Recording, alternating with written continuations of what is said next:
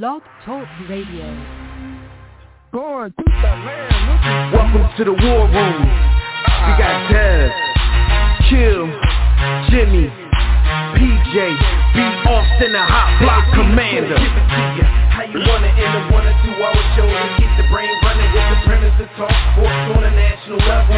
Bold with the topic, sorta like the rebels. When it's game time, they like the Fab Five during prime time. Sports conglomerates speak their minds a little bit. For sports medicine and sports veterans and greats. The 4 for 26, so the war in Kuwait. It's the war room with 5 nights at the round table. 5 Philly guys, diversified and educated.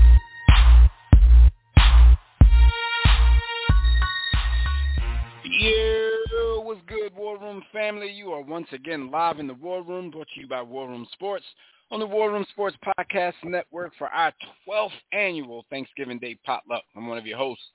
I'm Dev Mack, and I'm at the War Room Roundtable with my brother, Jimmy the Blueprint. B. Austin is scheduled to be here with us just shortly, so, y'all know B. Austin now. He's going to be late to his own funeral, so forgive him. We're going to get you prepared for a long day of football. Looks like a long day of trash football and a long day of eating. So once again, it's time to bust it up again with you guys in the greatest man cave in the history of the earth. If you're up with us, you can get in on the conversation yourself by signing in right now to the By the Hood chat room at blogtalkradio.com/thewarroom. Or you can join us on Facebook or Twitter at War Room Sports. We'll also be taking your calls in about 30 minutes on the Digital Extreme Tech Hotline. That number, as usual, is 323-410-0012. So what up, Jim, man? What's good with you? As usual, I'll tell you fellas this every year, man. Thankful for you brothers and our long-time friendship, brotherhood. Man, y'all don't, for people who haven't listened for a long, long time, y'all don't know. Me and Jim, we go back to 6 years old, 5, 6 years old? Yeah. So, yeah. Thankful for the brotherhood, time, man. Bro. Absolutely. You already know what it is, bro. And that's a definitely long time, man, because I ain't trying to give our age away and whatnot. You know what I'm saying? I know. Trying to go through something. Yo, I ain't going to tell y'all when we were 6. Yeah, exactly. Yeah, I mean, that was like 92. Yo, shout out to everybody out there on Thanksgiving, man. For folks got up early, listen to us. Everybody on the replay, man. Just shout out to everybody, man. Crazy last couple of years, man, with the vid out here and everything, man. So I'm just thankful to be alive. I know. I mean, this first year in a couple of years that we even trying, like a 10-person Thanksgiving gathering. Last year was just us in this household here. So I'm thankful for that. Thankful for you, B. Austin. What up, dog? It was Doomsgiving the last couple of years. I'm going to be late to death, but early to life. I don't know what that means, but it sounded hot. That shit sound deep. I know, yeah. He gonna come on late, then try to kick a bar because he late. Sound Pilgrim Indian deep. Yo, well, it's two different factions of people out there who are thankful for the American justice system this week. Mm-hmm. As y'all all know, the young bull Kyle Rittenhouse was acquitted of all his murder charges for, going across state lines, minding everybody else's business and laying the murder game down on people, even though the people he laid the murder game down on wasn't the people he was going over there to lay the murder game down on. And then the McMichael trial, I don't know why everybody was calling it the Ahmaud Arbery trial. Can't be on trial if you're dead. No, they used to black men being on trial. Right. So they see a black man and go still on him. Put him on trial. The McMichael fellows and the other dude, Boyle, whatever his name is, they were found guilty on all their charges. So, you got the black people celebrating that. You got the white people celebrating Kyle Rittenhouse. Y'all got thoughts on any of this? I mean, more trials that shouldn't take place because this stuff shouldn't be happening, but whatever. I mean, my thing is every now and again you got to sacrifice a couple white boys into the meat grinder to make us happy. But ultimately, to make us happy, to keep us in check. But ultimately, I think Kyle Rittenhouse is the personification of white privilege and entitlement. My man grabbed an assault rifle, and they said he was defending himself. Self-defense. But, Hey, like you said. What were we, like 3 for 16,438,208? I don't care. Yo, I don't care about none of them, man. Like, yo, F the system. But, yo, your man Kyle Rittenhouse was like, yo, if they would do me like this, what do you think they would do to somebody black who carry the gun around? Full land. He landed on thick. Yo. Now he a freedom fighter, man. He's a freedom fighter, man. Listen, man, my whole thing with all this fighting is for our freedoms. I don't even care to talk about it. Like, what are we even talking about anymore? Like, how much more evidence do you need, man? Like, it's about, like, what we going to do, man? To sit around and just, like, because it is what it is. Right. It definitely is. Like B said, once in a while they got to sacrifice a couple. And most of the time they sacrifice a couple of, PWTs that don't even matter in their community. The bad part about it is a lot of us get fooled. We go celebrating it. Yeah, we won. Man. We didn't win nothing, man. Dude, did you see the black people that said that racism was over? We didn't win nothing. Yo, racism, the black people that said racism was over, I'm going back now. They said racism is over. They elected Barack Obama. I'm about to say you going back. I'm going back to Barack. Yo, and now here we are. I remember when Jesse ran, they said it was over. Because they let him on the ballot. They let him on the ballot. It's over. Ain't nobody vote for him. Listen, man. So my thing is that's probably something that that probably precedes us, bro. Mm-hmm. When slavery was abolished, they probably said it was over. And I mean, even though they didn't tell everybody, they probably still said it was over.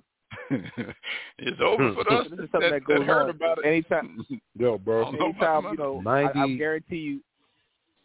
I guarantee you, when the Civil Rights Act was passed, you had Negroes out here saying it's over. Mm-hmm. So that's just what happens, out there man. Hollering like racism, post-racism, indentured servitude society. All right, man. I guarantee so before we get started, man, I'm thankful. We're gonna turn this back to sports real quick. When Bill Russell became to our listeners, I'm thankful for my brothers Negro out there that I'm on the air. With. I gotta let y'all know that I'm thankful for you, brother Jimmy. I'm thankful for you, brother Dev. Y'all truly are my brothers, and I appreciate y'all putting up with me and for allowing me to make y'all lives better, y'all miserable lives. So. I was waiting for it. Thank you, brother. Shout out to him, and y'all know who him is. All right, before we get started, though, we've got to remind you, like we always do, that whether you're with us live or not, and, we're doing this episode at a special time, so I'm pretty sure a lot of y'all who do listen to the live pod is probably going to be here at 6 p.m. this evening, wondering why you can't talk in the chat room or you can't call in, and why we're talking in past tense, why this stuff happened already. Either way you're listening to us, man, we appreciate it. But you can listen to us anytime on demand. You can hit the archive episodes of the show and all of our partner shows on the War Room Sports Podcast Network. You can do that either at our website, warroomsports.com, or on one of the many major podcast listening platforms, because we're pretty much on all of those: Spotify, Apple Podcasts, Google Podcasts, wherever you do your podcast listening. We are there. Our partner shows are there. So shout out to everybody on the network, man. If you're a hip-hop head, of course, Tissue and the Tape. Hit them brothers up, man. Greatest hip-hop show in the world. If you like to watch TV and movies, man, it's a lot of stuff going on. A lot of stuff drops around the holiday time, so you need to check out On the Couch with the Wilsons. If you're a foodie, if you're traveling, especially around this East Coast, if you're in the Philly area, man, you got to listen to John Appetit with the Burtons. They're going to let you know where you can go get a good bite to eat. After further review with the mayor, the Broad Street Line, and, of course, our newest partner show on the podcast network, Superstars with Big E, H, and Soup. Shout out to those brothers. But let's get into this, man. Hot Topics brought to you by MyBookie. War Room family, it's time to make some money sports betting in MyBookie. And, hey, betting on these trash Thanksgiving games, you might be able to come up on the holiday. Had you some money for Black Friday. So if you still haven't checked out MyBookie, then it's time to place a bet. Lay down some money on all the biggest games in sports by joining us and thousands of other online players placing bets at mybookie.ag. No excuses when you win. You get your bread. You get it fast. They even have in-game live betting, so you can place wagers after you find out that some of the stars in the late game already has some turkey, so join now. And my bookie will match 50% of your first deposit up to $1,000. Just use the promo code WARROOM, all caps, one word. That'll activate the offer. Visit mybookie.ag today. Play, win, and get paid, period. All right, man, probably the biggest NBA story of the week, man, is the whole melee between the Lakers and the Pistons. Wait, was this? Well, they don't play in the Palace anymore. I was like, was this in the Palace again? They always wilding out in the Palace, but this wasn't the actual Palace. But the NBA actually ended up suspending the face of the league, LeBron James, for a game for recklessly hitting, and this is in air quotes, recklessly hitting Pistons center Isaiah Stewart in the face. Bloodied his face, required 8 stitches. Stewart ended up getting 2 games, even though he was the quote-unquote victim of the reckless hitting.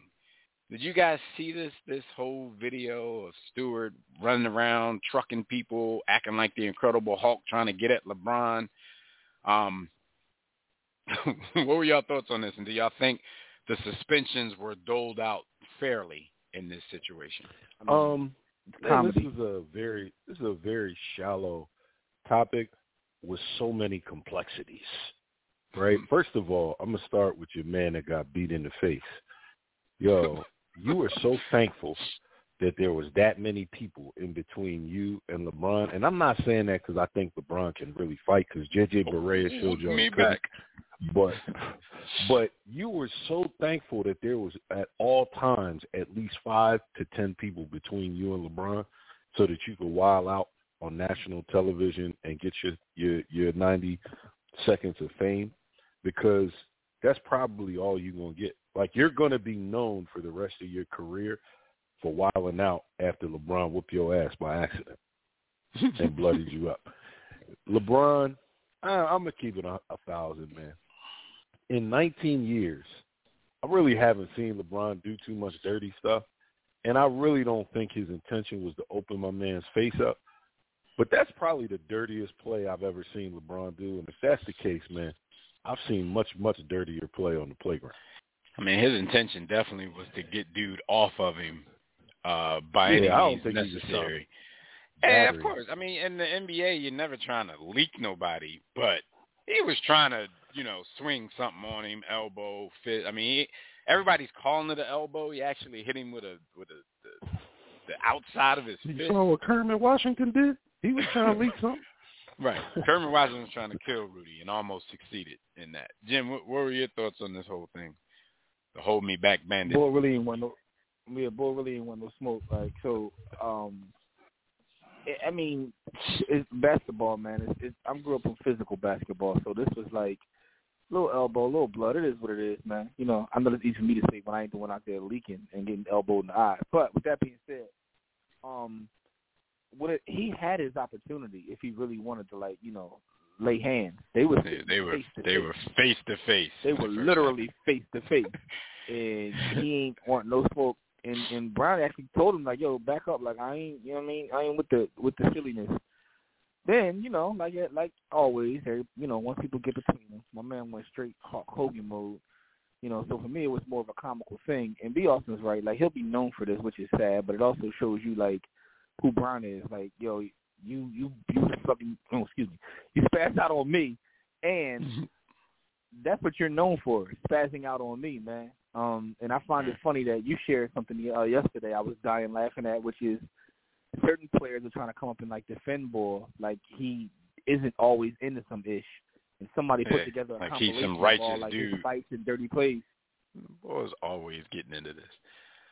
Yeah, he always into it. But the crazy part about it is you need people like that on your team, to be honest with you. But, but let's not act like he a choir boy either. Yeah, I mean, he's one of them real physical players. And kind of like, if he does something physical to knock you off your square, he's not like the apologetic type. He'll stand over you. He'll stand in your face. So there's video out there of a million dudes trying to fight this dude on the basketball court. Of course, he got into it with one of the Morris twins. He got into it with Montrezl Harrell. He damn near kicked LeBron in his nuts before in a separate game.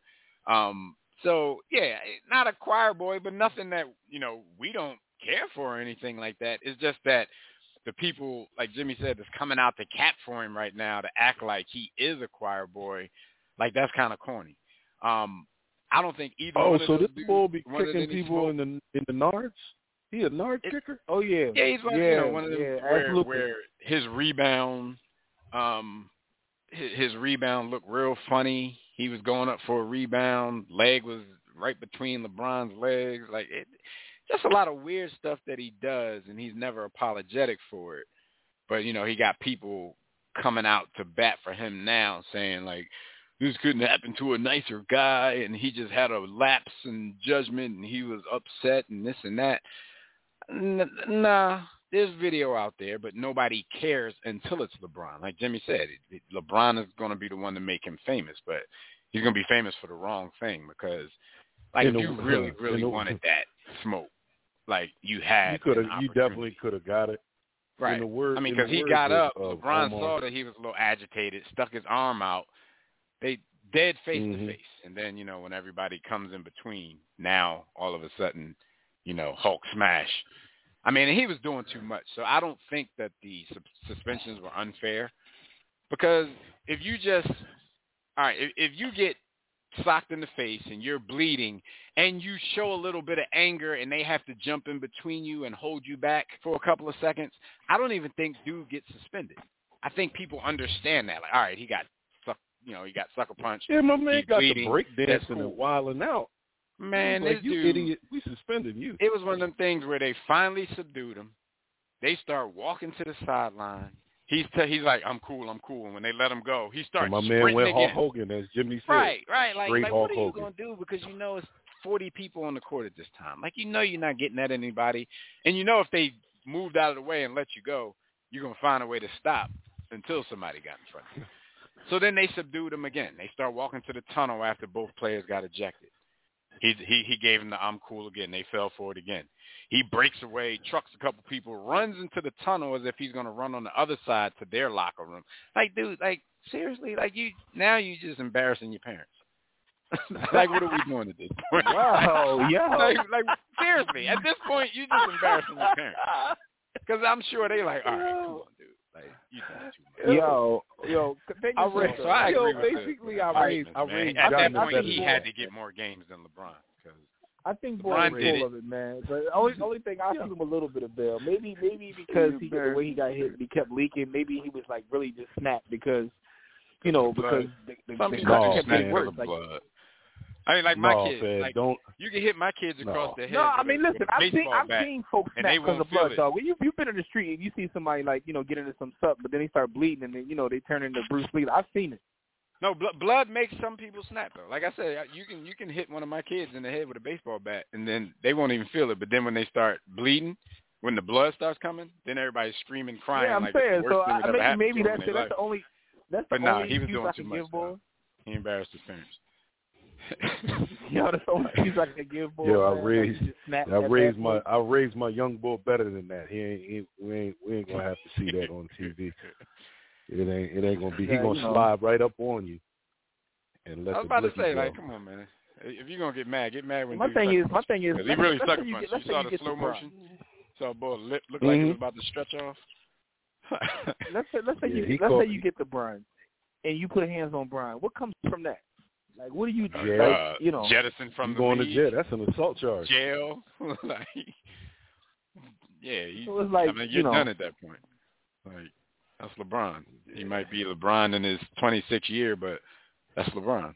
I think the greatest thing to come from this entire little, Isaiah Rashad or whatever boy name is, is it ain't even working because Jim don't even know his name. Yeah, the greatest thing to come from this is No Chill Gil, man. Gilbert's response to this is the greatest thing to come. Gilbert's response, he laid the murder game down. He killed him. This is worth carrying the strap. I wanted to quote. Gil used it as an opportunity to take the heat off himself. Get the strap. Carrying the strap in the locker room.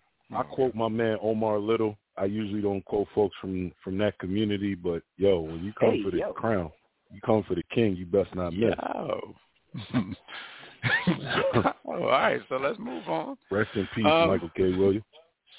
The Pro Football Hall of Fame class of 2022 semi-finalists have been announced. So it was 26 names named so far for the class. Of course, they're going to whittle that down to 15 finalists next month, and then after that, all the real fireworks are gonna start.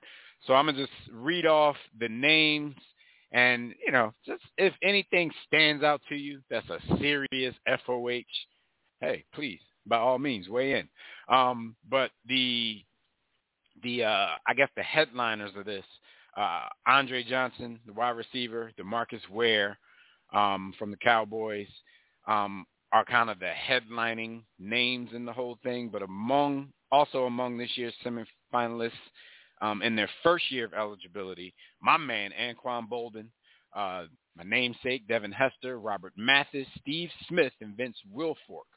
The other semifinalists, and these are players that are a little bit older, they're not in their first year of eligibility. You got Eric Allen, shout out to one of the greatest Eagle defensive backs of all time, Jared Allen, Willie Anderson, Rondé Barber, McNabb's favorite target back in his day, Tony Baselli, Leroy Butler, Eddie George, Torrey Holt, Sam Mills, Richard Seymour, Steve Tasker, Fred Taylor, Zach Thomas, Hines Ward, Ricky Waters, For Who For What, Reggie Wayne, Patrick Willis, Darren Woodson, and Bryant Young. Jared Allen, Barber, Baselli, Butler, Holt, Mills, Seymour, Thomas, and Wayne were all finalists for the first time last year. Tony Baselli has actually been a finalist 3 times, and Richard Seymour has been a finalist 3 times. So any of those names where y'all just say, like, all right, cut him now, like y'all wasting time? Y'all see anybody like that in there? No, I feel disrespected that Eric Allen is not in the Hall of Fame. I feel disrespected that he's in the same class with Rondé Barber. I feel old as hell that dudes I grew up watching be going into the Hall of Fame now. Right. Yeah. But that's the thing, though, Jim. Some, like you said, grew up watching, like, some of them boys younger than us. Yeah, we were. I know. Yeah, how about that? Yo, how about that? Yo, we old as shit, yo. Yo, in my mind, I'm like, damn, Steve Smith, why you not still playing? I know we got to go to Patrick Willis, right? Because he left early.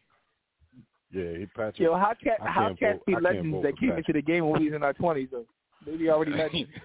Already legends. All right, so shout out to everybody there. Good luck. I mean, of course, everybody can't make it, so I guess, Eric Allen going to get the shaft again. Paul, but yo, B, how insulted would you be of all people? Because you're a D-back guy, you're an Eagles guy. How insulted would you be if Rondé Barber came and jumped the line on Eric Allen? Yo, I mean, if that happened, you pretty much could just conclude that Eric Allen's never getting into the Hall of Fame. It's just more the same. It's just another thing that I'm gonna blame on McNaught. Or y'all, man. I definitely was about to say the same thing. Yo, you stole my thought. I was about to say, well, that's another Eagles fault. That's Donovan's fault. It's Donovan's fault. Yeah. Oh, he used to kill us, man. Fault. Yo, we made Rondé. Yo, Rondé got at least 33% of his interception goals for. And maybe that's a Poma stat, but here's how it's not. The most important interceptions he got were definitely off dude. The ones y'all remember were off dude. And I ain't talking about us as Eagles fans. I'm talking about because he was on the highest stage and that happened. Yo, I blame fuck Donovan, man. All right, Thanksgiving tradition. F Donovan. All right, so the Giants fired this week their offensive coordinator, Jason Garrett. Old 8-8. Yeah, old 8-8. Y'all think this is a scapegoat move, or is this something that he pretty much deserves? Like I want to know if y'all think it ain't his fault, Giants in their expectation of what their offense is supposed to be is unrealistic. Unrealistic. It ain't his fault Daniel Jones can't play football. It's not his fault. He getting blamed because Daniel Jones is trash. You think I mean, he trash? Just total. You think it's? I mean, they've also Daniel Jones, like their best. I mean, the running back always hurt. I was about to say Always and the hurt. funny thing is when the ball plays, he's special. But the thing is, he don't play that much. But so their best player has been hurt. They really don't have any weapons. But at the same time, though, I mean, he hasn't done a great job either. Like I watched their games, I'm like, yo, you're garbage. Yeah, they averaged 19.9 points per game, which is 24th in the NFL. Last season, they averaged 17.5 points per game and were 31st in the NFL. So they're trending up. They averaged 334 yards per game this season, which is 21st overall. Last season, 299.6 yards per game, which was 29th in the NFL. So, I mean, it's going to be hard, slowly but surely. Yeah, whether you can specifically dole out blame in that whole thing, like, that's just not good. Because the Giants aren't, like, devoid of weaponry. And, you know, they've been at this for a long time with the quote-unquote rebuild. I hear a lot of Giants fans talking about firing the GM. So this might just be another move from the GM to cover his own butt. You know what I mean? To buy himself some more time. If you're the GM or the head coach, really done anything with this team. You got to protect your own job by firing your subordinates. That's how it works. Absolutely. Like somebody absolutely. Go. On another note, Jason y'all Garrett's feel a like traitor Saquon, anyway. What'd you say? Y'all feel like Saquon Barkley suffers from the same thing that Zion Williamson is going to suffer from? Like, I feel like he's too big to play the way his body. Nah, he ain't going to bust. But his body, like, it's too big to play the way he does. Like Saquon, what did he do? What has he done? Big Saquon Barkley. What has he done? No, like Jimmy said, he's nice. He's nice when he totes the rock. He's just not around that often. He part-time. Yeah. I mean, but Barkley is, first of all, he's a victim of a bad decision by the organization in the first place. Like, for everything they needed, they weren't in the position to draft best player available. You know, even though he was the best prospect in the draft, they weren't in the position to do that if he wasn't playing a position of genuine importance. I mean, we know running backs are a dime a dozen, not necessarily running backs of his caliber, but at the same time, like, there was no need. Like, there was so many more needs in that organization at the time. I just don't think they had the luxury. And a lot of diehard Giants fans agree with me. They just didn't have the luxury to go best player available if that best player was at, you know, a position that wasn't really going to lay a foundation for the team. Like, if you were able to strike after you got a couple of good offensive linemen, a great quarterback, you know, strike gold on a good running back after that, okay, that's just icing on the cake. But to get a running back before you get all of that just doesn't make too much sense.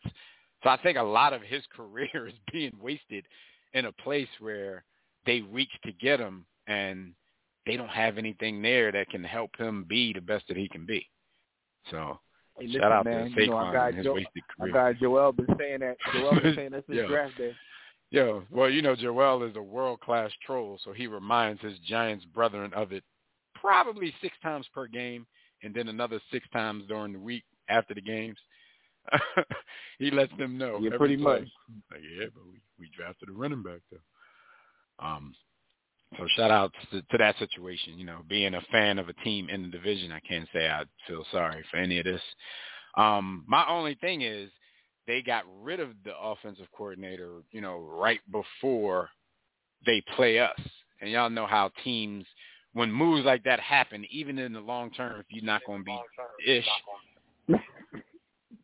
for that week or for that couple of weeks, everybody bonds together and plays above their heads. So I don't like that it happened, you know, right before they play us, but we'll see. We'll see. Yo, I just want to send a shout out to our brother Vod, who's listening in live, who's over there laughing at B. Austin for, you know, him not quoting folks from, you know what I mean? But, you know, shout out to Vod. Yeah. B. Austin always off the hook, man. All right, man, so the slate today, man, there's 3 games, man. We We got Bears-Lions at 12:30. Jesus Christ. Raiders-Cowboys at 4:30. And the nightcap at 8:20 is the Bills versus the Saints. I would say if probably one of these games interests me at all, and that's, of course, the Raiders versus the Cowboys. It's the only game between two decent teams. I would say the Saints, by record, is a decent team, but that ship be sinking. Without Jameis, without a decent quarterback, the Bills should be able to get back on track and do something strange to them in the nightcap. But let's just pick them real quick, man. Bears, Lions. The Bears will be going into this without their young quarterback, Justin Fields. So it's going to be Andy Dalton versus whoever the hell the Lions got on deck for this game, because it's not Jared Goff. Man, I forget the dude's name. But just on paper, this looks like a terrible matchup. So if it does happen to be a very good game, I don't know if a lot of people will actually notice, because it's going to be like background TV for a lot of people. So if it's like a compelling game, I don't think anybody's going to be around to actually notice. But it's a good game unless somebody comes to your chat group like, yo, this game's pretty good. And then you pay attention. Man, I ain't watching that nonsense, man. I'll probably cut something on Amazon Prime and Netflix on or something, man. You know what I mean? A little narco or something. Shout out the True Story. Kevin Hart and Wesley Snipes. Yeah, I got to finish that today. I feel like it's disgusting that they keep putting the Lions on, yo. Me and Deb was talking about this before we came on. Like, yo, why they keep doing this to us, yo? Like, I understand. The funny thing is, we probably talked about where this the for 12 years straight on this program. I remember one time we actually did the history on it, because we actually looked up because we were wondering why, and we did the history on it. So I think we mention this every single season because the Lions never get any better. And nobody wants to spend their holiday watching the damn Lions. Like, at least it was okay when you had, like, Calvin Johnson. Yo, you know what's crazy, though? The Lions had, like, a couple in 12 years. In 12 years, they've been good, like, Barry twice. Sanders and Herman Moore. Yo. Right. They cursed, but the thing, they make all their legends the thing is, retire early. That's how bad the organization but the thing is, when I think about it, they're so bad that they haven't even had like a run of being great. Like, you know, there's certain teams like the Buccaneers, right? When we were kids, they was ass cheeks, but they've even had a run where they were good, a couple runs where they were good. Even the Golden State Warriors in basketball, they were trash for the most of our lives, but they had a run where they were good. I don't ever remember the Lions ever being good. Like the Rams had times where they were trash. Like where they made the playoffs 3 years in a row. Like, they don't do that. Like, no matter who they got. I don't remember them ever having a good run. Like, they've just been consistently, like, cheeks. Right. Like, they've had times where they've had a good team, but it didn't turn out to be a good run. Yeah, but I don't remember them ever having a run. Like yeah, right. I'm just trying to distinguish it for the people out there who might not understand what you're saying, because they're going to start naming names. But they had Barry, and they had, you know, they had Scott Mitchell and the receivers, Herman Moore. No, they had a good talent. Career. I was about to say, they had good talent, but they've never had a run, even when they broke through and made the playoffs. Like, how many times can y'all say, like, they consistently made the playoffs for 3-4 years straight? Can't think of it, yo. They never had a run, yo. Even the Cavaliers, of all people, had runs. You know what I mean? Like, yo, all the teams that are historically just cheeks have had runs. Even the Sacramento Kings had a run, yo. Yeah, that's true. All right, so I'm going to give y'all the records of the two teams in this game, and it's going to make you even more upset. Chicago Bears are currently at 3-7, and your Detroit Lions are 0-9-1. Yo, when they took somebody to overtime, they still couldn't eke out a victory. Who's going to win this game, man? Detroit going to get off the schneid? Y'all picking Detroit can't win. Solid poop or diarrhea? Which one? I'm gonna go with solid poop, man. I got the Chicago Bears improving to 4-7 on this one. They don't have Justin Fields, but Andy Dalton is not the worst backup that you can think of. I mean, he came into the season as the starter. The Bears played pretty well last week. They got an emerging weapon on the outside in Mooney. I think they're gonna go into Detroit and, you know, do what people just expect to see when people go. Yeah, this gonna be a baseball score. It's gonna be six runs to 3. Man, 6 runs to 3 with like 14 errors between the teams.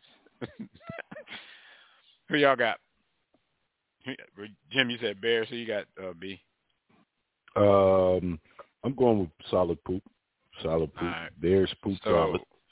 The 4:30 Lions game. Poop liquid. 4:30 game. We have the 5-5 Las Vegas Raiders versus the 7-3 Dallas Cowboys. On the Cowboys side of things, I think CeeDee Lamb is still questionable. Y'all know why if you saw the way he slammed his head onto the turf last week late in that game when he was trying to play defense on a badly underthrown ball by the favorite quarterback. A severely overrated quarterback. Dak Prescott. Who y'all got in this one, man? It's easy for me. I'm definitely rooting for the Raiders, but I don't know if I think they're going to win. Dallas has something to prove at this point because their last couple losses are having a lot of people out there on their "I told you so." We were just waiting for this. It's the quarterback. So I actually think Dallas is going to come out and put their foot on the Raiders' necks. I got the Cowboys in this one. But let's go Raiders. And let's go Carr. He's my starting fantasy quarterback this week because poop butt ass Kermit on a bye. I got the girls. Because your man over there for Vegas, man, they quarterback, man. My man look like he's going through it over these last couple of weeks, yo. And the young boy Michael Parsons is serious. He's serious. He is. I'm sad about that. He is everything as advertised. But he's one guy. As an Eagles fan, don't you hate when the Cowboys hit in the draft? Don't you hate that? Yeah. I hate when they hit. Because, they, first of all, even if you're great, they're going to overrate and overstate and act like, he Reggie White. But he nice. When they interview Bull, my man straight says, listen, I don't really know how to play. I don't know what I'm doing. But I'm faster than you, I'm stronger than you, and I'm better than you. And then he goes out there and proves it. Like, that's the worst feeling in the world when you got somebody that's that nice. Because he will talk. He talks that talk, too. But I'm going with the prayer warrior, David Carr, man. All right. And the last game of the day, the 6-4 Buffalo Bills are going into the Dome to see the 5-5 and falling New Orleans Saints. Now, the Bills' offense have put up a couple of stinkers in the last few weeks. Well, there were 2 stinkers sandwiched by a 45-point, explosion. But, they put up the stinker against the Jags. They put up the stinker against the Colts last week. But in between that, against the Jets, who everybody tees off on, they put up 45 against the Jets. Do y'all think Buffalo gets back on track? I mean, Buffalo came into this season as a Super Bowl favorite because of what they were able to do last season. But at this point in the season, sitting at 6-4, they aren't even leading their division. It's an old face on top of the division right now. That old face belongs to Bill Belichick and his Patriots. So what are the Bills going to do today? It all comes down to the legend Cole Beasley, man. If Cole Beasley plays well, it's like, no, I'm messing with y'all. White boy happy. It's gonna surprise y'all because I do think the Bills will win this, but the strength of New Orleans team, even before the great Jameis Winston went down, was the other side of the ball. Their defense is hellacious. They just can't really. I mean, they're the number one run defense. They can't do nothing with Trevor Siemian. They're the number one run defense in the league, even though they got, they got biatched by the Eagles on the ground last week. But that's just different, man. The Eagles have an offensive line, even with some people being out. Like they're deep at those positions now. They have an offensive line that a lot of people forgot about because the wet behind the ears coach came out wanting to be on his throw the ball all, in the beginning of the season. Now that he's listened to the criticism, like you can't get Bull to stop running the ball now. And they out there mashing teams. And the proof was in the pudding because last week it was like two teams' strengths going against each other. A great run offense, even though you had to find that out as the coach allowed it to happen, against a great run defense. And, you know, the run offense mashed them dudes. So, I mean, hopefully nothing was exposed. That's a good point. I got the Bills. I got the Bills. I was going to say the Saints. Because of their defense, maybe watch for the upset. But, Trevor Simeon is 4 ass cheeks, not 2. And, Well, when are they going to hand the keys back over to Taysom Hill? I know he was injured, but he was in uniform. So when are they going to hand the keys back over to him? When they ready to run the single wing T offense. He is butt cheeks as well, bro. Like, he's a tremendous athlete. But he every keep black stereotype. Get paid though. But that's why his contract is structured the way it's structured, though, because he got bonuses depending on what position he ends up playing and shining at. So he's gonna get paid either way. He gonna get his chicken. My man is a great businessman. He a great businessman in the NFL. My man gets $25 million guaranteed regardless of what he do, but it could go up to $40 million if he plays more than an athlete. Hashtag more than an athlete. Taysom Hill, man. Taysom. Man. All right, man. He's a lean negotiator. Let's go into the NBA, man. Talk about this young bull for a second. Cade Cunningham is the youngest player in Pistons history at 20 years and 57 days, and 8th youngest player in NBA history to record a triple-double. Now, it wasn't like a monster triple-double, 13 points, 12 rebounds, 10 assists. But, after 3 games, it seemed like people was ready to write this kid off. And as of late, the last 2 weeks, he's been kind of showing people why he was the number 1 pick in the NBA draft. Have y'all got a chance to see the young brother play, and what do y'all think of him? Yeah, I find it funny that my man got a chip on his shoulder already. We like a couple months in, my man said, y'all thought I was a bust. I'm like, dude, like people that called you a bust was tripping because you ain't been playing long enough to be a bust or a success yet.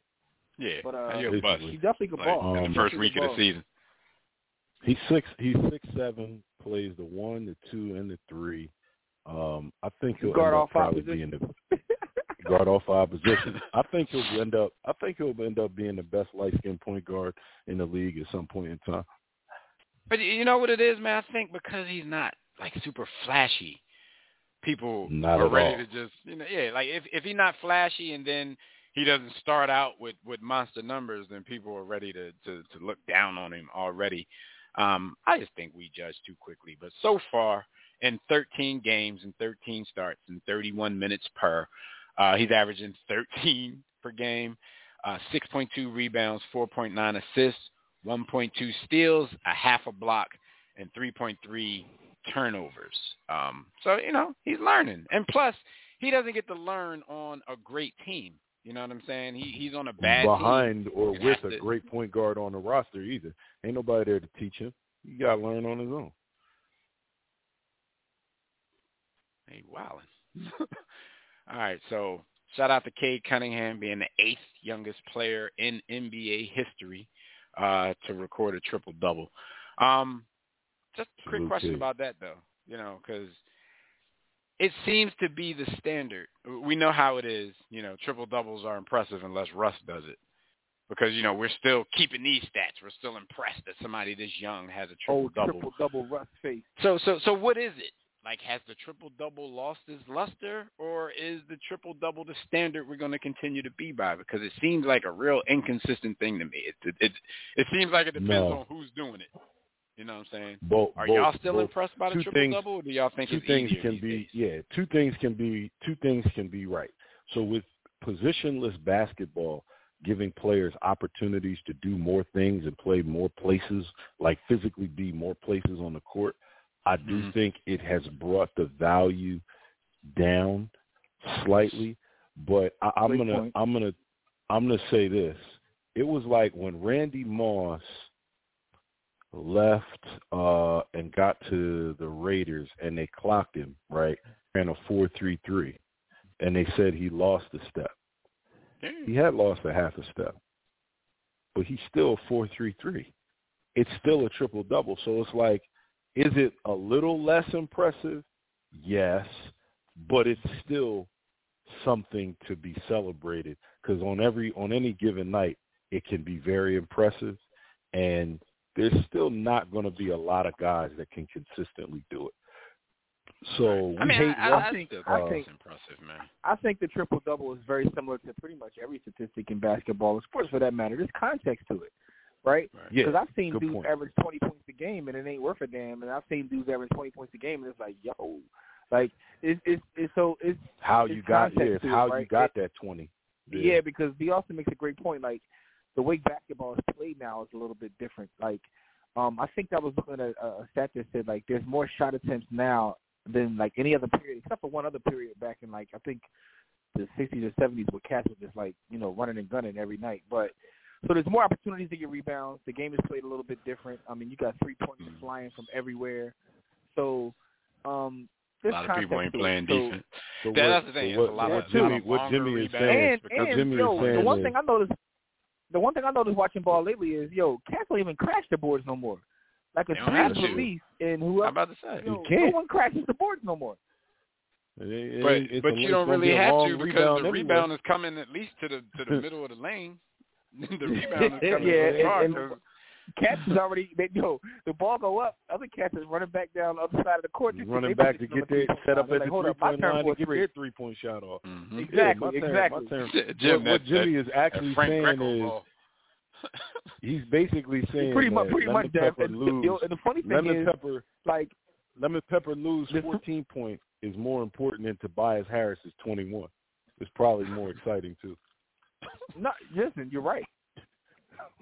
Right, but here's what's crazy, right? It's gotten so crazy that now, cats are like, look, threes ain't enough. I got to shoot from the logo now. Right. Yeah. Even though they're not giving me extra points for this. But, yeah. Stupid. I mean, 2 half-court shots were made. I mean, they were buzzer beaters, but 2 half-court shots were made alone last night in the Sixers-Warriors game. But, all right, so shout out to Cade Cunningham, man. Go out there and do your thug thizzle, young boy, man. Don't let these people get in your head. But do what you say you're doing. Use it as motivation. You know, some people put their head down and tail between their legs and roll out. He claims to be using it as motivation. So that's the kind of young player, I can root for. Our quote of the week, man, and this is Turkey Day related, man. Out of the NFL. I don't know why they were asking people about this, but I guess, they were doing some of those lighthearted Thanksgiving Day interviews where they asking people what they like to eat, and the subject of mac and cheese came up. So the quote is, "It's just cheese and noodles. It's not that good. Get macaroni and cheese off the table. It's disgusting. Get it off the table." And this comes from Matthew Judon, outside linebacker for the New England Patriots. He definitely got a white wife. I don't like him. I hope he fails. Or he's adopted by a white couple. Probably doesn't have sex much, and he probably eats rice and air. This is blasphemy. Water. Especially if you look like us, this is blasphemy. But there could be like you guys said, you started giving reasons. There has to be context around this. If you come from a family where nobody can cook, then this might be how you feel about things. Yeah, you just need to broaden your horizons and go somewhere where the mac and cheese is bopping. You know what I'm saying? Because you can't make these kind of you can't make these kind of blanket statements just because your house. My man said where it's bopping. My man sounded that was a straight dad quote. He sounded like 60 years old. That shit was bopping. Yo, hey, I'm bopping and bending up trash cans this week, man. And shout out to my father-in-law who showed up yesterday. He sounded like one of the original. He sounded one of the original Crips. He said that. Shout out to Big Ray. Shout out to Big Ray who showed up to my crib yesterday for Thanksgiving with a book. Gave me a book. Gave me a gift. Bought me a gift on a book on how to fight with your elbows. I forgot the title of the joint. It's called something like the brutal practice of elbow, something like that. But he, teaching me how to get in your boxing stance. And just he's a legend. He's a legend. It's basically listen, close range, I really hand-to-hand, elbow-to-elbow combat. Like instead of swinging punches, I really bring with that father-in-law, swing elbows, man. Because Bull really be out here like trying. Like what I mean by that is like. Even when it comes to technology, my man be buying the newest phones and be trying. Like he ain't one of the old heads that be like, nah, man, I'm too old for that. Like he gonna get a neck tattoo next. I think he might have one.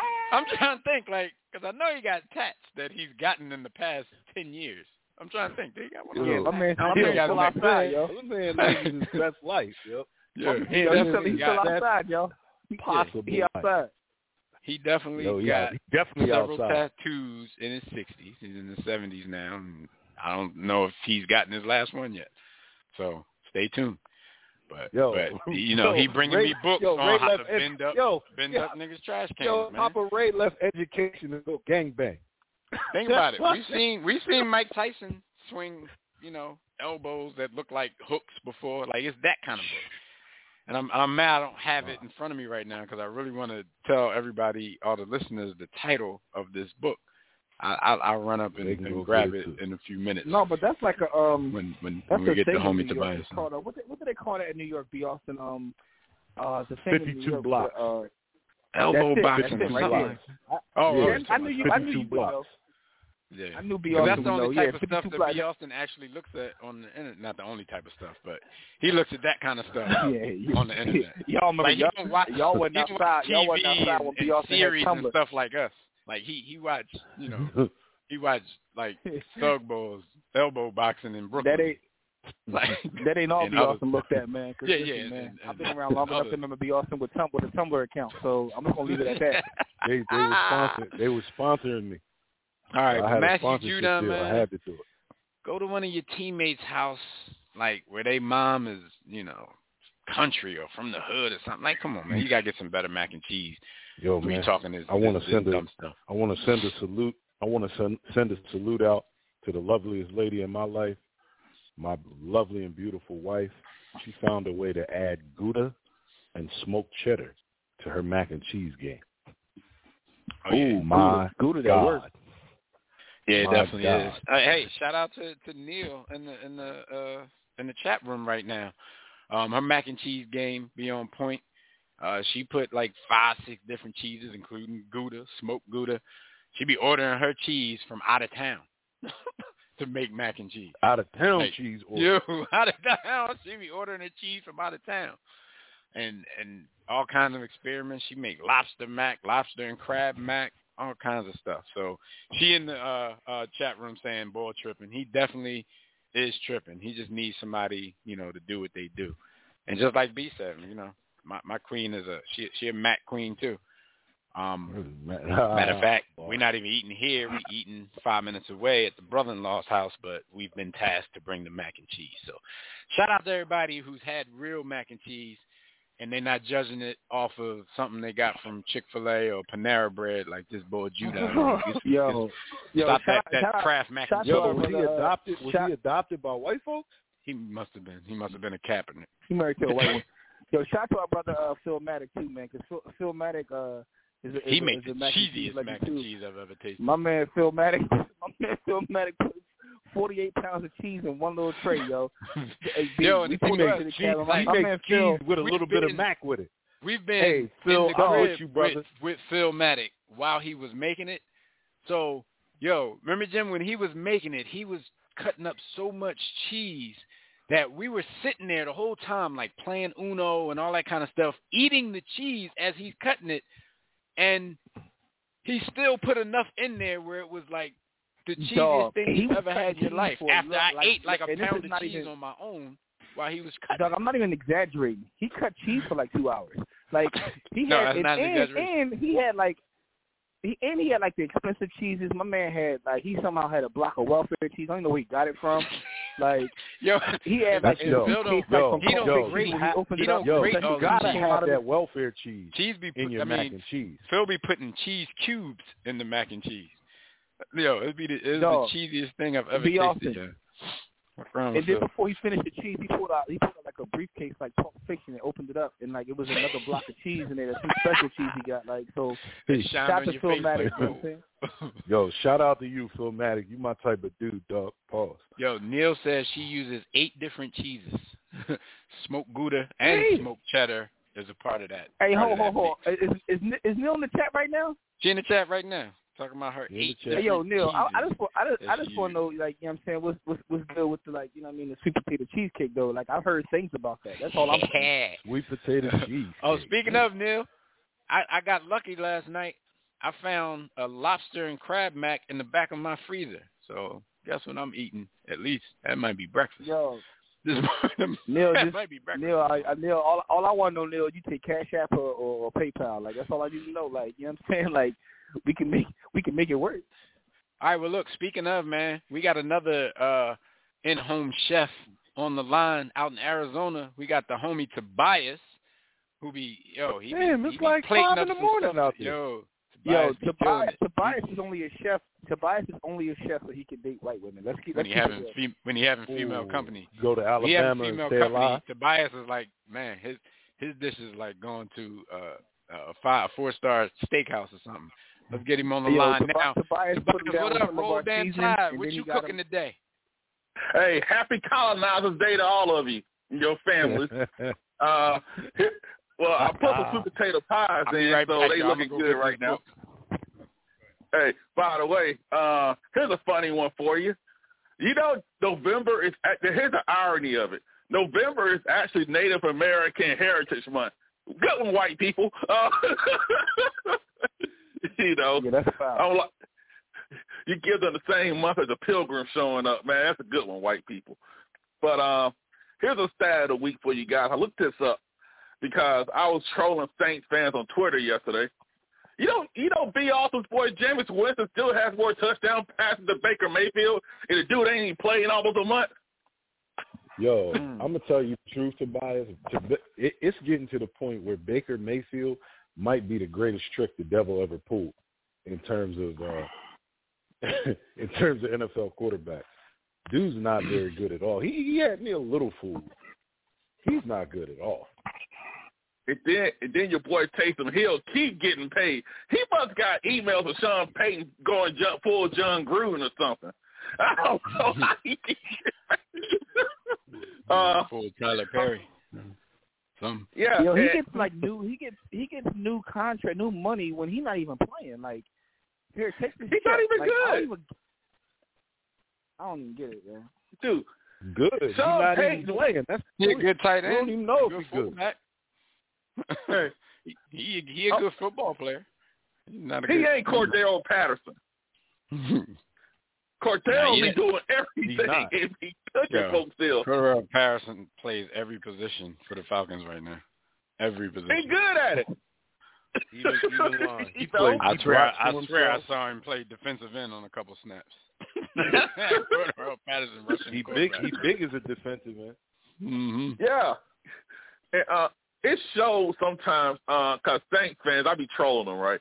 They swear they getting Russell Wilson. And I'm like, have y'all seen him the past calendar year with Metcalf and Lockett? And Sierra doesn't want to live in New Orleans, people. She wants to live in the big city. And I always say this. If he's under contract, why in the hell would the Seahawks even trade him? Or even trade him within the conference. If they trade him within the conference, it's like Donovan McNabb, what a GM and call it, well, whatever. We ain't worried about him. You need to be worried about that, to be honest. If they trade within a conference or division. Because they ain't worried about seeing you. And I just want people to think about those things. You think Russ is done? I don't think he's done. I just think that he's overrated. I always say he's likable. Yo, you so when he ain't good, and everybody else is wrong. Like, I mean, I think you go too hard on Russ, Paul. Like, you just be over the last couple of weeks. I don't know. You got it out for Russ, man. You've been slandering the hell out of Russ. Like, hey, I mean, I tell you what happened. Tobias, you treat Russ like he's actually Dak. It's like I kinda agree with him, but like you said, Tobias be going out of his way to like keep voicing it. I think I kind of agree, but I'm not going to be killing Jimmy, I tell you what happened. Russ owe him a check for some linguine or something, man. You cooked a meal for him or something, and he'll you bread. Like I tell you what happened. Feature let me into the after party of one of his shows. Like, yeah, buddy, I see how life is on the other side. But anyway, Feature hooked me up. But I just think that like people, when they talk about trading for folks, they ain't realistic. You got to have picks to trade for these quarterbacks potentially, and you got to have money. And the Giants may do that because even y'all talking about Daniel Jones, I was watching that game Monday. They can fire Jason Garrett all they want, even though we know he sucked at his job for 10 years now. Tried to tell him to buy Nate Garrett. But Daniel Jones cannot play quarterback. He can't play football. Here's the thing with Daniel Jones. All Jason Garrett do is clap, though, so it's like, What do you want him to do? And see, here's the thing with Daniel Jones, right? There's nothing about his arm talent that flashes. Nothing that's like, well, we could work with that and get them in our system. And y'all talking about Saquon. I remember Giants fan, he got one that argued me down. I said, dude, you do not take a running back number 2 overall when you're in a full rebuild. You know who was in that draft they passed on? A future Hall of Fame guard in Quentin Nelson with that offensive line still sinks in New York. Bradley Chubb, Vita Vea for the Bucks, Derwin James, Jair Alexander. A lot of these good players. And I'm like, you pick a running back when your team is pretty much ready. Best available player away from being good, I guess. I don't know what that was. And think about this. Saquon's deal is almost up, and so you're not even going to pay the guy, and so you pretty much missed on that. Why pick a running back if your offensive line in shambles and you don't have a QB? Like Jimmy always says, these folks don't know what the hell they be doing. I give them that. But, and I just think that, one, we got to shout out Mel Tucker from Michigan State, also the richest black coach ever, 12 years, $95 million from Michigan State. We got to shout him out on that one. Sure.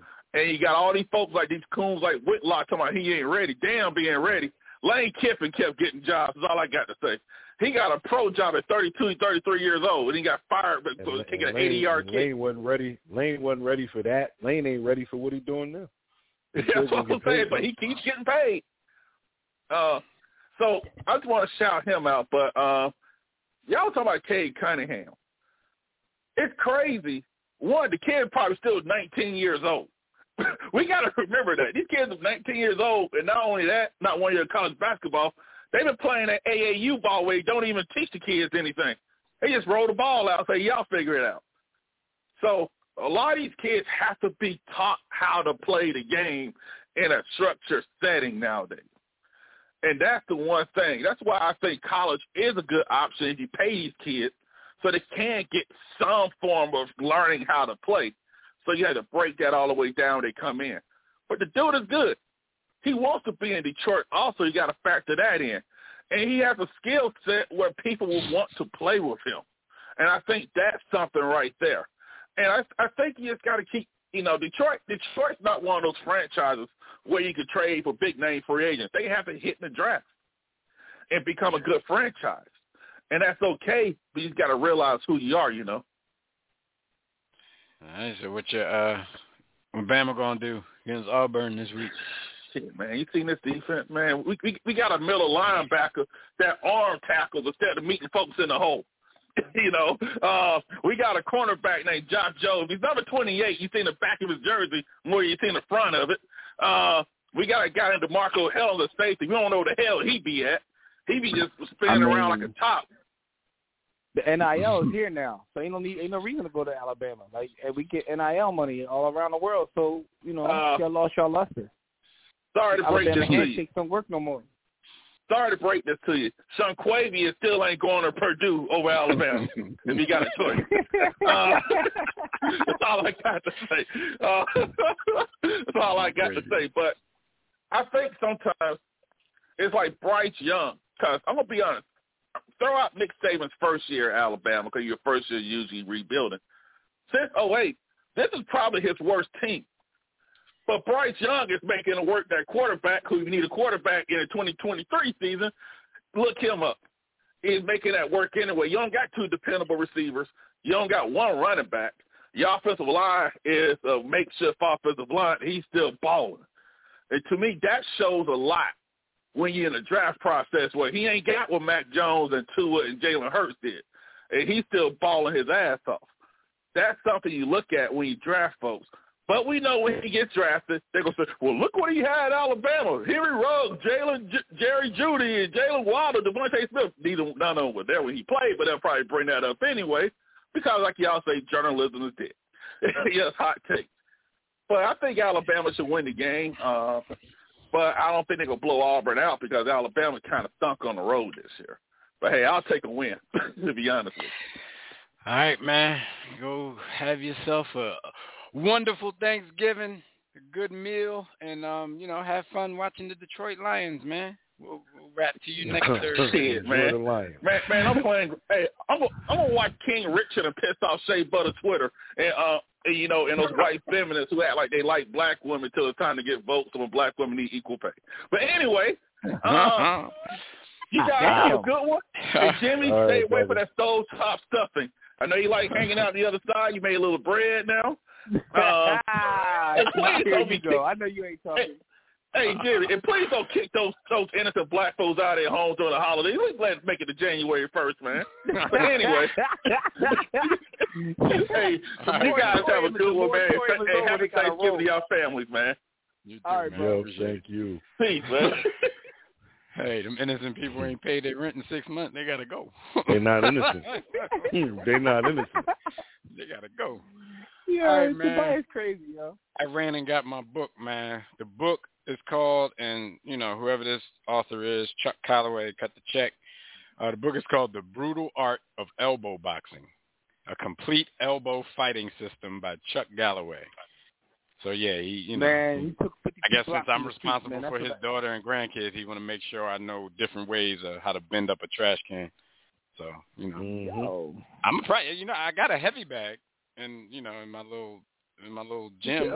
Get your elbow work in, bro. Yeah, I'm gonna get my elbow work in. I'm gonna read this junk. I'm gonna go in there with the heavy bag and start throwing elbows at it, man. On this Shout out to Pops, man. All right, Jim. What happened? What happened this week? I'm gonna call y'all like, man, I done broke my damn arm. What happened this week? While everybody was on, I guess a little bit on the Grizz Naive for a couple of days. Yeah. So while you on a half a Grizz Naive is brought to you by Digital Extreme Technologies. Bottom line, if you need a custom website, go to digitalextremetech.com or call 267-205-4203 and go, yeah. Now, and hurry up. What happened while you on the grind this week, man? Couple things to talk about, man. Bo Schembechler statue defaced at the University of Michigan. Yo. Now, any thoughts on this? Yeah, they vandalized it with paint because the message was supporting the sexual assault victims from the former sports doctor that had the scandal at Michigan with the gymnastics girls and all of that kind of stuff. So, somebody went bars out on this statue, in black paint. They wrote on the steps of the statue, "Bo knew." #Hail to the victims. So that, it was a little play off the Bo Jackson ad, Bo knows this, Bo knows that. Bo never stray. So they barred him up. Bo knew. #Hail to the victims. So, I mean, I don't know if anything happened with this case or this situation recently to make somebody do that, or was this somebody who'd always had feelings about that, and they were never on the campus of Michigan. They finally got on campus, so they defaced the statue. I don't know what it was, but, shout out to them for supporting these people and not forgetting about the victims of, this doctor and how this happened. And I guess they think things are being swept under the rug after a little bit of publicity, so they, brought it back to the forefront with some bars. The problem with statues is that humans aren't perfect. And I'm not defending Bo at all. Like, problem with statues is that everybody got one. He ain't no kin of mine, so you can burn. I ain't defending Bo at all, but I was saying this in general. Like, there's no perfect person, so it's weird to have statues because, especially in today's age where everybody's looking for a cause. Like we live in a world now where everybody needs a cause to go fight something. So I mean, the easy target is who got a statue. Let's look in their past. What's dirty about it? You know what I mean? You sound like you defended Robert E. Lee's statue. I'm not defending Robert E. Lee at all.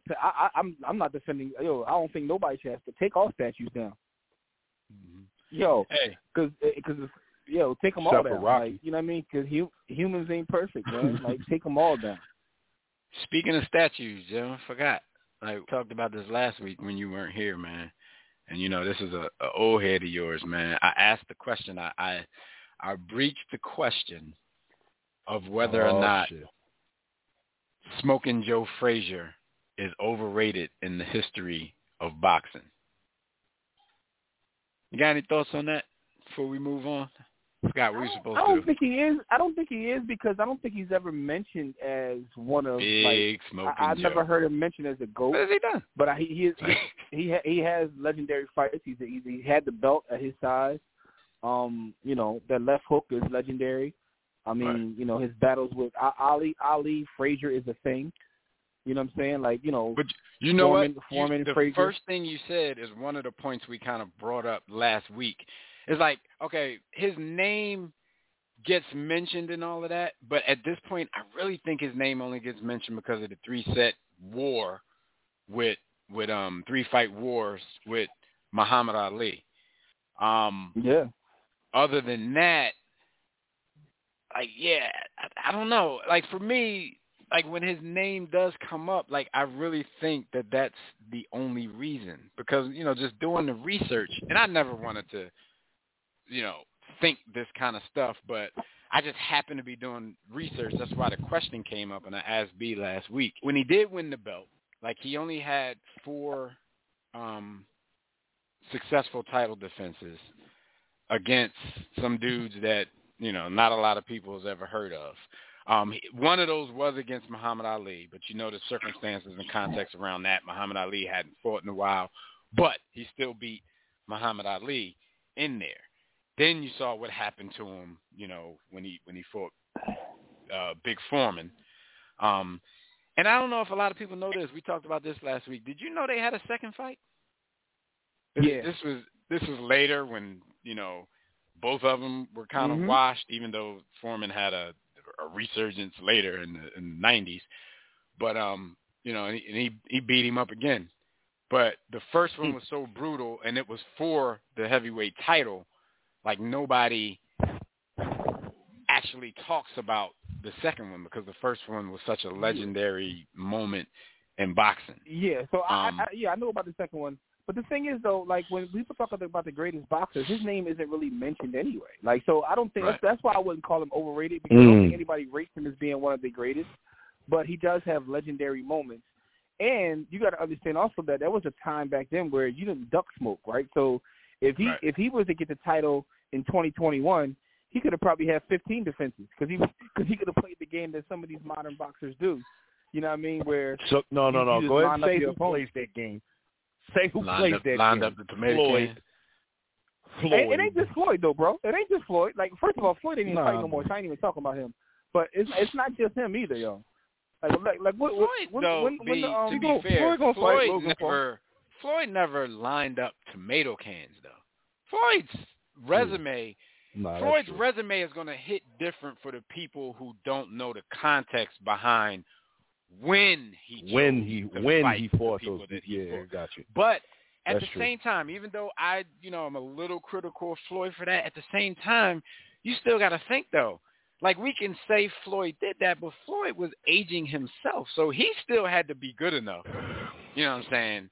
To Floyd's credit, he got better as he got older, and that's hard to do. To Floyd's credit, he dominated all them folks too, right? So the thing about Floyd is, and Floyd, I have my issues. I don't really have issues with Floyd because I don't know the boy like that. But some of his out of the ring behavior is just crazy. He beats up inside that ring, he beats up inside women. that ring though, and the train be coming. No, that's not what I'm saying, bro. I said outside the ring. That's where my issues are.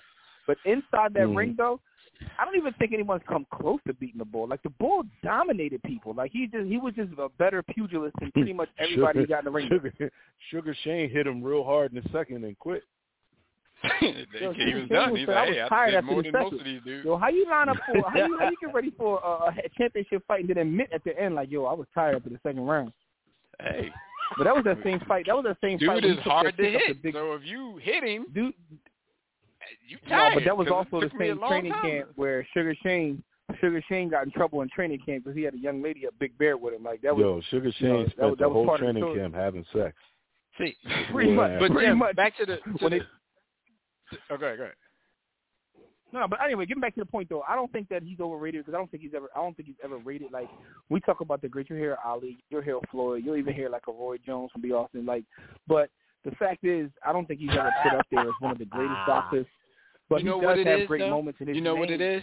We overrate him because we're from Philly. That's one. We from Philly, and he had the legendary set with Muhammad Ali. But I think that is it. That's why Smoking Joe's name rings bells like 12 o'clock, like Sunday at 12 o'clock, because somebody that everybody universally deems the greatest, like he was his main rival, so that makes him famous by default. Even though he was a good fighter, he was a very good fighter. But like Jim said, the thing, though. Outside of Ali stories, you don't really hear Smoking Joe's name. Outside of here's the thing though, Ali documentaries. Again, this was a different time. He definitely would have played that game. But then the second thing is, back then, what it meant to be the heavyweight champion was different. You know what I'm saying? Like back then, and this is the context of time. If you were the heavyweight champ, you were somebody in the world. So to have anybody who had that belt at one point in time were considered that dude, whether it was Foreman, Ali, Frazier, like all these dudes are legends in our head because the heavyweight champ actually meant something. These days, yo, okay, I'm trying to think like who even got the belt right now. It's it's like 16 Fury, belts. right? So yeah, Fury. You know what I'm saying? Like so, and the boy that beat Joshua, I don't even remember his name. Kazastaki. Yeah, so it's like now it doesn't have the same cachet with it, but to even achieve being heavyweight champion at that time period, like kind of put him on the map, and you add those 3 fights in, and it just gives him a mythical status, but. I can't remember. Correct me if I'm wrong, but didn't he get the belt like on the belt is up for grabs stuff? Because you know what I mean? And he had to fight, and he knocked Bull out. But so the thing is though, not like a corny ball. That's why I wouldn't call him overrated. But I mean, it's context to everything, man. Let's timing bring it down. is crazy. I don't want to spend too much time because we gotta get out of here in a minute. But my bad. Bring it down to our level. Bring it down to Philly. Do we, as Philadelphians, overrate him? He does have a statue in the city. He claims Philly, absolutely. even though he's born in South Carolina. He came to Philly. He claims Philly. He claimed Philly as his own. Rest in peace. But remember, there used to be a thing where people were like, yo, Philadelphians are silly. They running around with this statue of this fake fighter when they got Joe Frazier there. They can have a statue of him. Like, is it like you can have a statue of him because he's known as your best heavyweight? Like, that goes back to what we're saying, like, everybody doesn't really need a statue. You don't have to put a statue up just because, well, people used to say that. They got a statue of some fake fighter, and they don't even have a statue of Joe Frazier. But, did we really need a statue of Joe Frazier? Like, even if we don't do a statue, who do you think is the greatest fighter ever from Philly? Would it be Joe Frazier or would it be Bernard Hopkins? Well, here's the thing, right? Like, do Bernard deserve a statue? In this world, I already gave you my opinion on statues in general. I don't think anybody deserves a statue because, but now we're talking about strictly boxing. I understand that argument too about the Rocky John. But here's the thing: when how do you define greatness? Is it about your skill set or is it about what you meant to the culture? Because Joe Frazier is a legend, regardless of whether he's the greatest boxer or not. How you use that skill set over time to impact the culture and the sport. Right, so and truthfully, here's a sustained run. Here's the fact of the matter, right?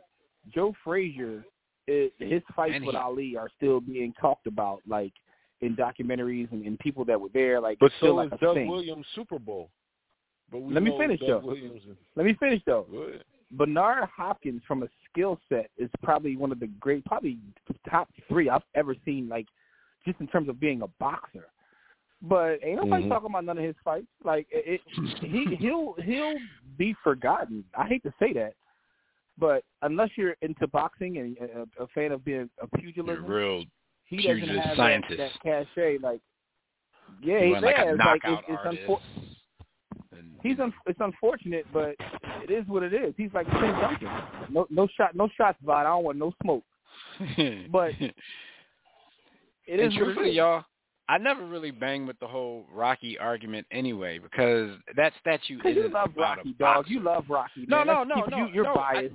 No, it's not about being biased, though. That the statue was supposed to be symbolism for the city. Even the movie was supposed to be symbolism for the city. So it wasn't like, oh, we're putting a statue of a fake boxer. It was just supposed to be symbolism of the blue-collar underdog city. And if you know the story, that's what that was about. You know what I'm saying? It wasn't Rocky over Joe Frazier. Like, I never thought it was that. Yeah, you know what I'm saying? Yeah. Man, it was deeper than that. It was about giving another white idol for the folks. That's all it was. and that precisely is why the only people you've ever heard complain about this were black people. Black people. That's the only people you've ever heard complain about this were black people. I mean, they already I never thought it was Rocky over think, Joe Frazier, because I think statues I can can be made. understand Joe the symbolism. I get the symbolism argument, but the perception of the world is that we're supplanting a sports figure with a fictional figure, right? So to have to explain that and give the context and meaning, it kind of even loses meaning when you have to do that. Because you got, man, dog, there's white statues all over here. You got, I go around the corner from Rocky, then I gotta look at Frank Rizzo. Like, you can't tell me it's not intentional. Like, this is what's all over the place. These white symbols, man. It is what it is, man. I mean, but then you go down the street and you look at Doc. I don't even know where that is now. Like, did they get rid of Doc? You don't even know where that is. I mean, you got Joe Frazier. You don't even know where Doc is. Doc's bigger than Joe Frazier. Like, come on, man. Listen, man. All I'm saying is, man. Like, we definitely desperate. All I'm saying is, at least if you're going to do all I'm going to say is, have a statue of him rumbling Muhammad then. Because that's, I didn't realize how long we've been on here, bro. We got like 5 minutes left. Real quick, though. Howard Eskin is reporting that Ben Simmons is broke. I mean, what are you going to tell me? Ooh. But he's saying that Ben Simmons been spending money like crazy, and he got it from a reliable source, whatever that means, that Ben Simmons is going completely broke. My man got like 5 cribs in Philly. We got on time, Jim. Like, we only going to be 5 more minutes, but we got time. It ain't going to cut us off in this. When we started. Oh no, you know what? I forgot. I thought we came on at 8 o'clock. We came on 8:30. My fault. My bad. Yeah. But no, we gonna be gone in 5 minutes. But it ain't gonna. Like I said, I'm tripping. I thought we had 5 minutes left. We actually got 35 minutes. Anyway. Well, let me read you what he said, because Howard Eskin again. And he's done this because he has gotten some stuff right in the past. Like, he always expects us to just believe anything he says when he says, I have a reliable source. But he said, I was told by somebody very reliable he may be tapped out broke. And he said this on 94 WIP, the evening show with Joe Giglio. He said cash flow broke because he's losing so much money, but he spent so much money. $17.5 million home. Remember, he has to pay taxes too. $17.5 million home. He's got 2 homes in the Philadelphia area. Probably worth $8 or $9 million. He buys a new car every month, $400,000 or $500,000. He just spends money like it's nothing because he thinks it never ends. And the person that told me is very reliable that he's got serious cash flow issues. We know and we've heard about Ben Simmons' spending habits, but is his I'm wondering, is his source reliable? Because he actually heard somebody in his camp say, all right, he's losing money, he might have to come back to the Sixers just to get his check. Or are we just going off his spending habits and saying, well, he can't possibly have a lot of cash left because he spends money like this. It could be one of those Going off, speculations. You know, you might be speculating like because you know his habits. Yeah, it's definite. He can't possibly. It's definitely speculation. I mean, until the you've seen the financial statement or the bank account, it's speculation. Go ahead, my bad. I mean, I don't know, bro. Like the thing about you it hear is, this from Rich Paul. You know, yeah, you never know where it comes from. It could be from Rich Paul trying to get Ben to make it because somebody could be telling Ben like, "Yo, dog, you going broke," and Ben like, "No, I ain't," and keep spending. And they're like, "All right, well, let's put the story out here." So I mean, who knows what it is, right? Shout to Howard Eskin. I mean, shout to Spike Eskin, who's been on our show before.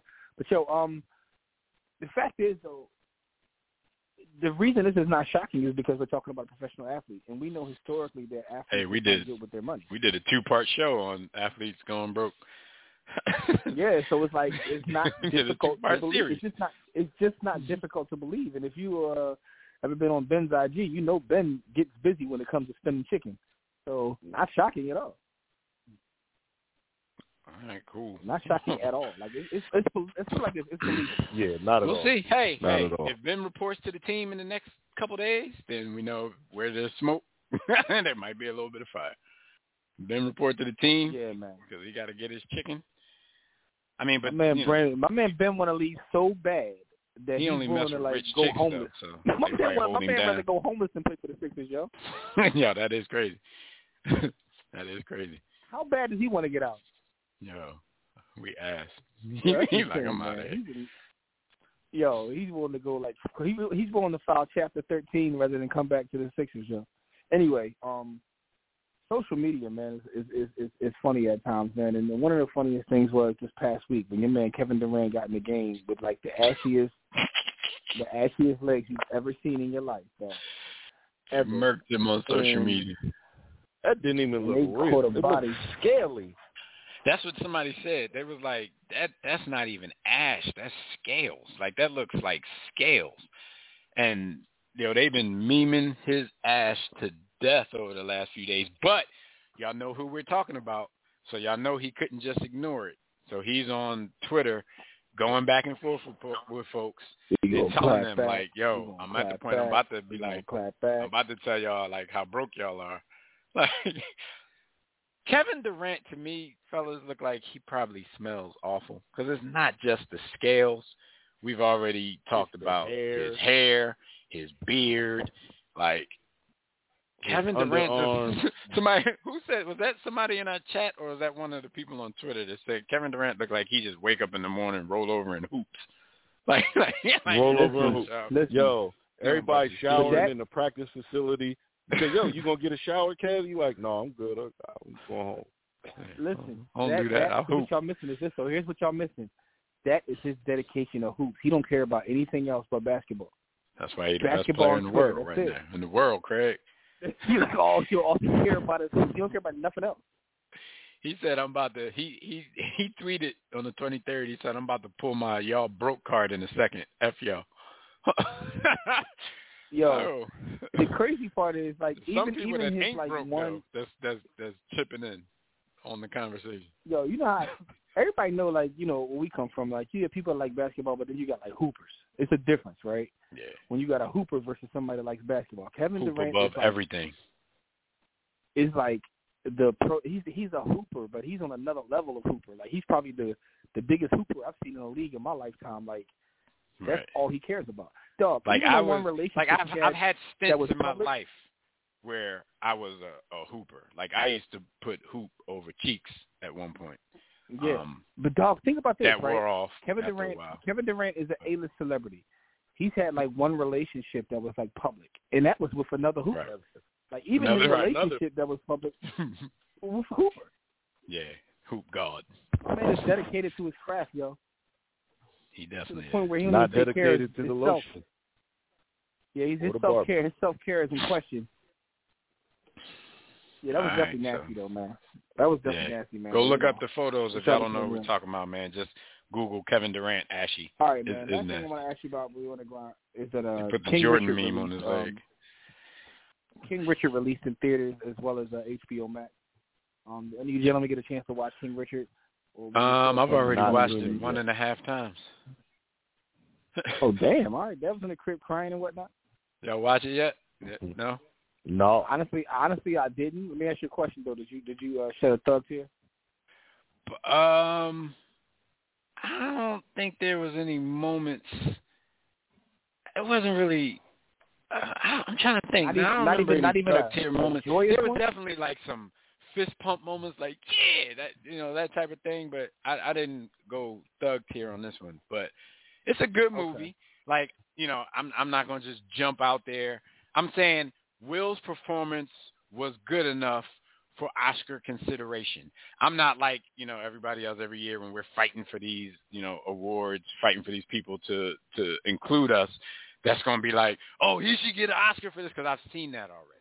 I've seen people say that already. It's been out 2 days. Will should get an Oscar for this. They ain't seen their other movie that's going to have Oscar consideration, but they've seen this one, and that's all they need to see he's going to get it. I'll say this. Because especially with biopics, I know, Jim, you do this as well, like I do. When you see a biopic, you start to go back and do research on the actual person to see how well, in retrospect, this person played him. And I went back and looked at some Richard Williams interviews and seen the boy talking. Will does a very good job with this one. He really got into the character.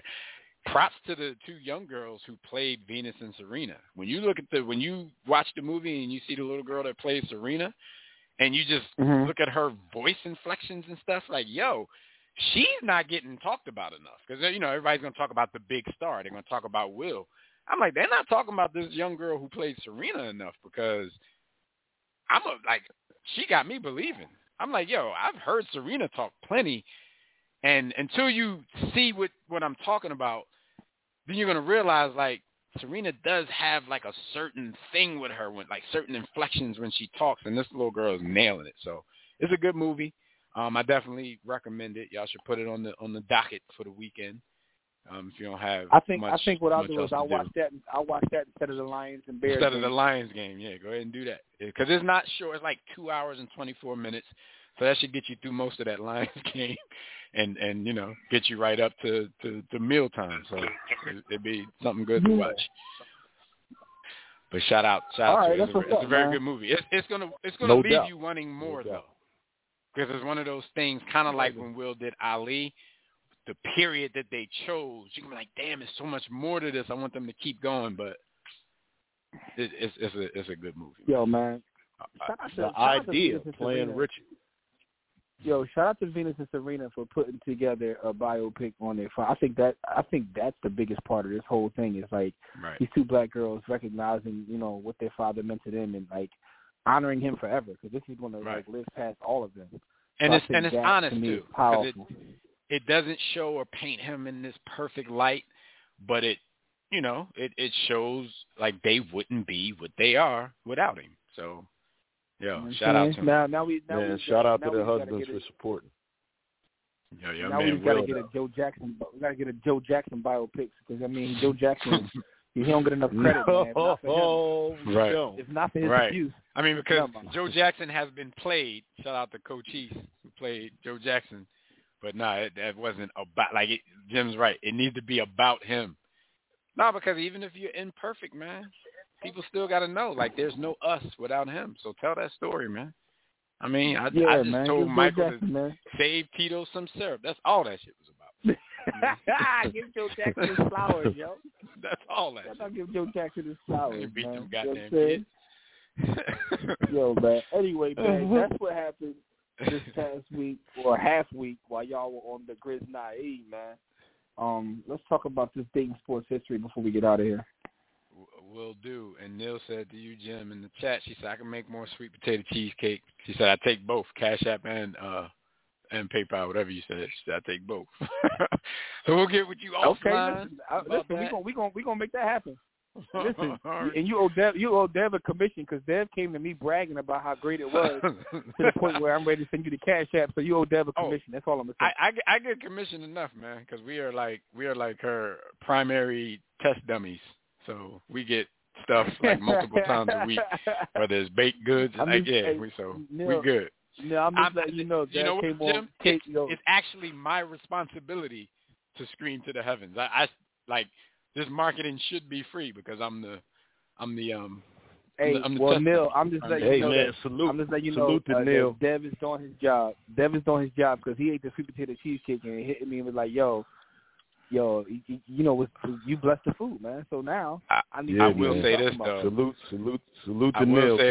I'm gonna have an opportunity to sample some of her greatest work between now and Xmas. So I'm looking forward to it. I will tell you this though, Neil is not good for all the work I've been trying to put in over the past year with my weight and all that stuff. She's not good for that, but I guess you could flip it and say she's actually good for that because she make me have to go harder because I always got some junk food to run off. So yeah, that's the way you justify it. Moderation. Yeah, you gotta look at it that way. She's giving me more motivation to work. All right, so this date in sports history brought to you by Sports the Book. Y'all know what it is, man. Greatest sports book ever written. Sports. Smart will only read the sports. Written by War Room Sports' own Jimmy the Blueprint. Get you a copy. warroomsports.com or sportsthebook.com. Early. All right, so November 25th, 1960. Hold up, man. Before I even read this one, I gotta get something ready. Y'all know what I gotta get ready.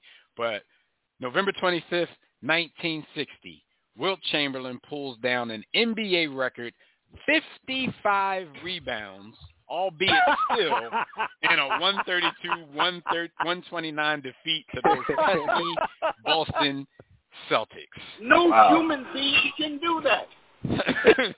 No human being can do that. For why did my man have a double nickel in rebound? That's disrespectful, man. That's our greatest drop we have on the board, yo. Like that is amazing. My man is talking about something that a human did. It said, yo, no human being can do that. So he's basically saying his homie was an alien. And Neil said, I'm so thankful for y'all, for real. We're thankful for you too. Appreciate it.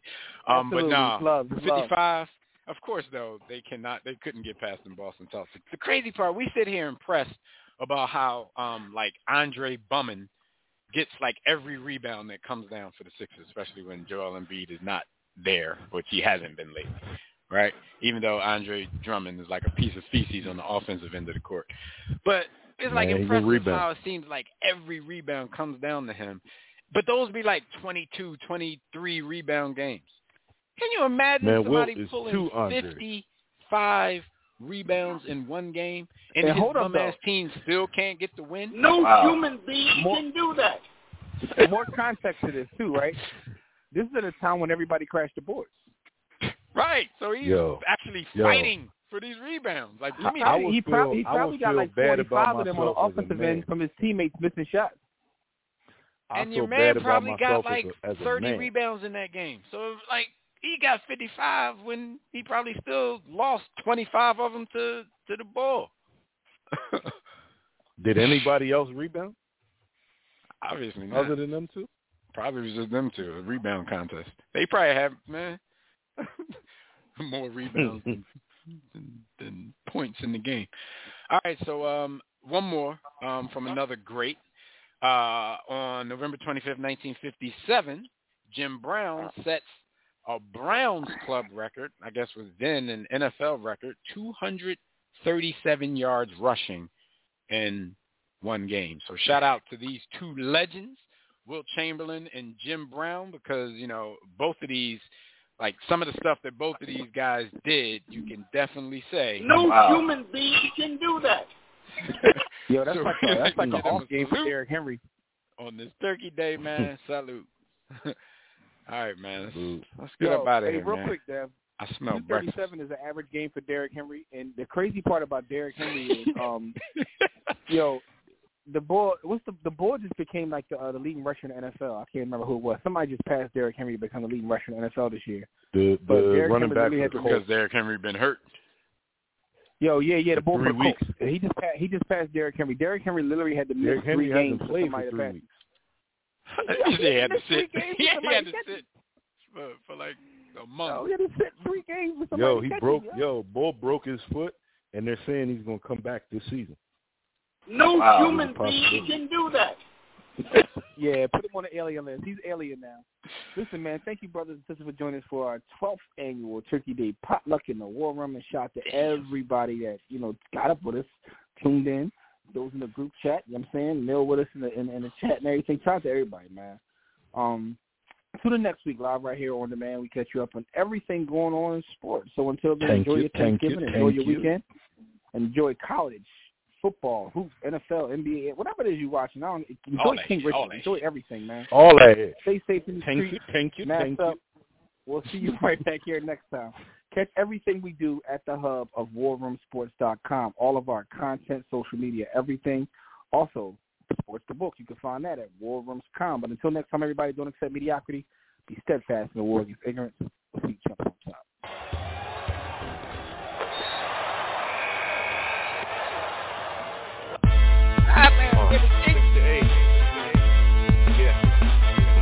War Room Sports. Y'all ready? Let's go. Stay in tune to Jimmy. Know the blueprint. Every Thursday, 6 to 8, they do this. Shout out to Dev, PJ, B. Austin, Bay on replay. WarRoomSports.com. Get that mobile app. If not, dial 323-1400-12. They be going and you sensitive, then oh well. Physical podcast, let's talk sports. Showtime like magic in the block push. Listen live, push one to join in. Rip your team or listen for your enjoyment. Hip hop scholars, pit stop and knowledge. Should be in sports credits, I ain't talking college. 5 guys, no beef though. Corporate secret, but the streets know. Belafonte, I got a G flow. KC, royalty, I'm in beast mode. 2 hours, get your game up. Who's the best in sportscast? You better name us. War Room Sports. Yeah. You know? Jimmy, Dev, DJ, Jack Beck, B. Austin. I'm Jack. Up and coming on the beat.